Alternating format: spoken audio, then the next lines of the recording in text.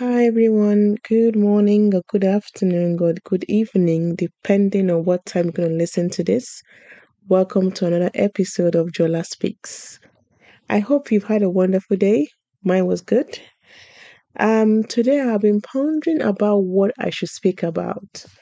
And the one that kept coming to my mind is thoughts, capturing your thoughts, capturing the stories you're telling yourself.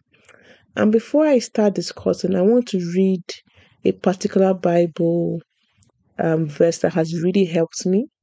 It's quite simple, but it's probably one of the hardest verses to follow when it gets to thoughts. So it is from Philippians 4 verses 8. And I will read from the New King James Version, which says, "Finally, brethren, whatever things are true, whatever things are noble, whatever things are just, whatever things are pure, whatever things are lovely, whatever things are of good report. If there is any virtue and if there is anything praiseworthy, meditate on these things."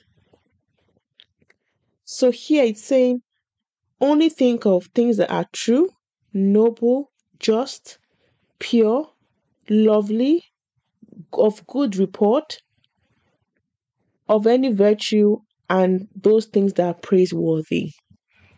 This verse is very, very clear, but it's one of the hardest things to follow when it gets to capturing thoughts.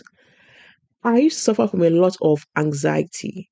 When I would say from 18, maybe even earlier, till quite recently, where I'll be panicking for things that even now don't make sense to me. Why were you worried about that? Like, why would you even think about that?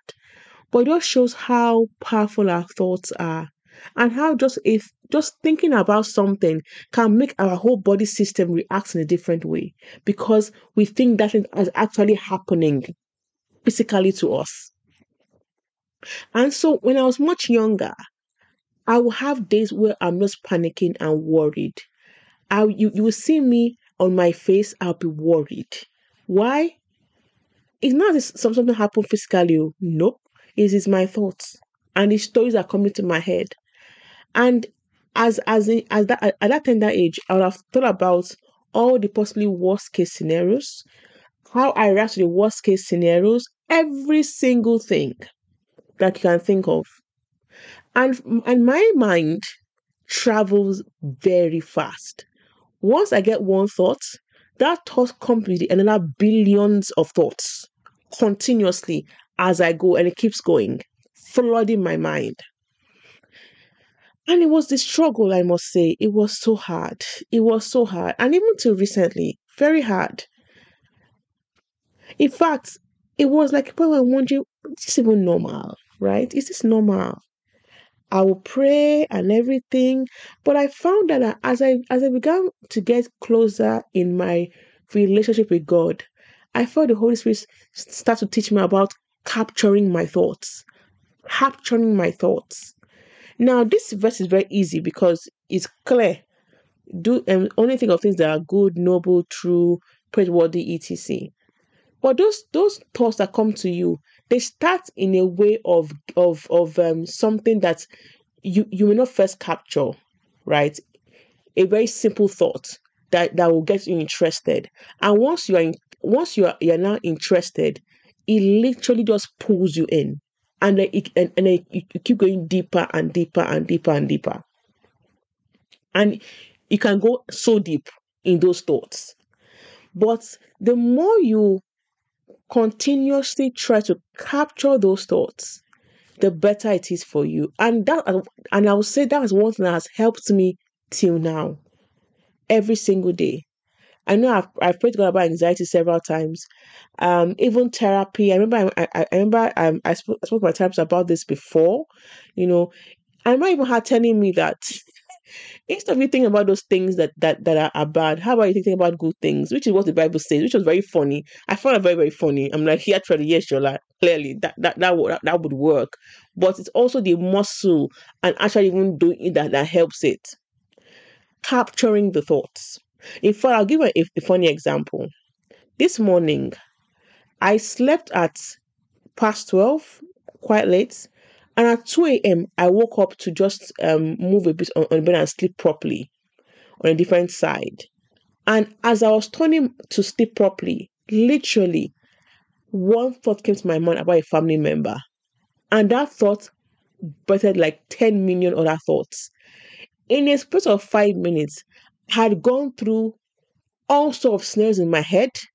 I had gone through my own reaction. It was so real to me. And I remember during the time when the thoughts were flooding, I started feeling that Jola, capture those thoughts. Capture the thoughts. Stop thinking about it. But because I was already drawn in, I was just going. It was not until I just had to start speaking and praying out that, and once you start speaking, when you have those thoughts, it breaks the pattern. And so I started speaking and praying out. And once I got the strength to, I realized that even though those thoughts were very interesting and pulling me, the strength was reduced in that sense. So the pulling strength was it couldn't pull me as easy as it was pulling me before. And so after a while, it just stopped. I captured the thoughts and it stopped and I started praying and everything went. And so I slept back. So this morning, I want you to, you woke up at 2 in the morning thinking about this person. Why are you thinking about the person? Normally, now, if it was me years ago, I'm either calling that person that night at 2 a.m. in the morning because I'm so scared, or once it's 7, or I will not sleep the whole night.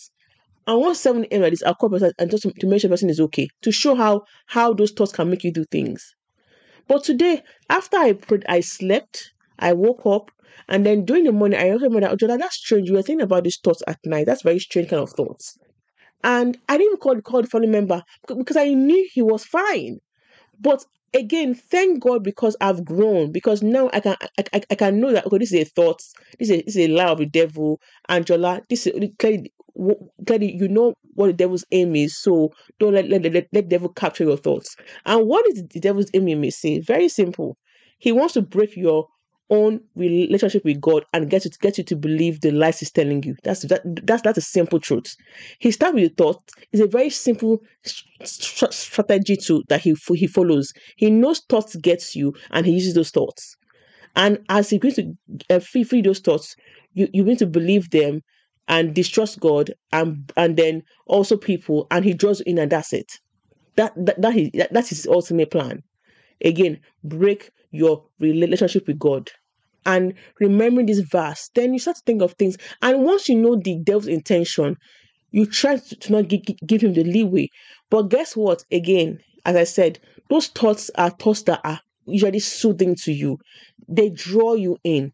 They interest you. You have to now yourself capture it, stop it. Once, if no matter how cool or how interesting it is for you, capture it, stop it, and then stop thinking about that, and then begin to think about things that are good and noteworthy, etc. In fact, I remember someone telling me some years ago that worrying was her own love language. It shows she shows that she actually cares. I'm like, cares? I'm like, no, that's love the devil. And so before I go today, I want to pray for anyone that is struggling with their thoughts. No matter what it is, it could be anxiety, it could be thoughts that you don't think about, whatever it is, that God would give you the strength to capture those thoughts and give you peace.